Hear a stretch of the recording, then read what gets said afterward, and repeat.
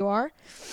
But that was funny. I actually have another story though with that kid, because we actually went to the movies one time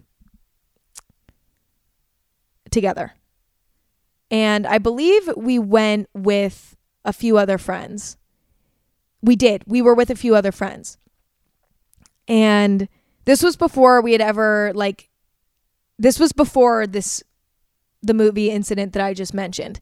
This was prior to that. So we were just kind of warming up. We were just kind of getting a little flirty, you know what I mean? Not like anything serious. We're in the movie theater and we're with all of our friends. I'm just sitting there watching the movie. I'm sitting next to him. And all of a sudden I get a bonk on my head. Like a literal, my head got pounded by someone's arm. And I look over and it was him. And I was like, what? He's like, I was trying to put my arm around you. And he just bonked me in the head with his arm. And I was like, oh, fuck, okay. I leaned up and he put his arm around me and I was like, damn, you just gave me a fucking concussion.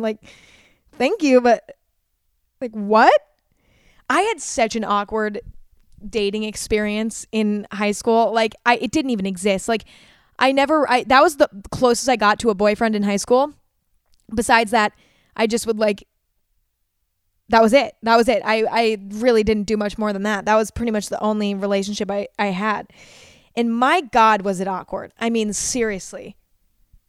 That's all I had. And then that's all the experience I had going into moving to LA. So it was I moved to LA with that being my dating history. So you can only imagine once I started dating in LA, how awkward it was for me. I had no cues with relationships. I had no idea how to spend time with a guy one-on-one. I had no idea how to it's okay, when you see your significant other, you give them a kiss, usually. You think I knew how to do that? Fuck no.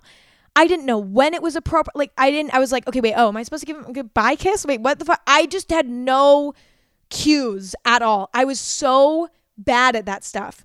It took me up until now to finally have that all figured out. I think I really took me forever. I was just so fucking awkward. I don't know. I was just so awkward.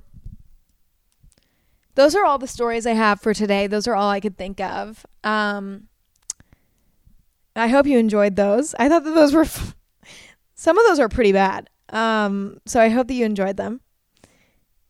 Okay, guys, that's all I got. That's all I got for today. It's time for me to stop. I definitely overshared a little bit here. These stories probably shouldn't be on the internet, at least most of them. But I enjoyed it. I had fun. And next time you get embarrassed, just remember this podcast episode. Because I can imagine that these stories are worse than whatever you just went through. So that's useful, hopefully. But anyway, I love you guys. Thank you for listening. Thank you for hanging out with me today. If you enjoyed this episode, subscribe to Anything Goes on any place or platform that you listen to podcasts. Give us a little review on Apple Podcasts. It really helps me out. 5 stars if you're feeling it. A little review. I really appreciate it, and I read them, and it really helps.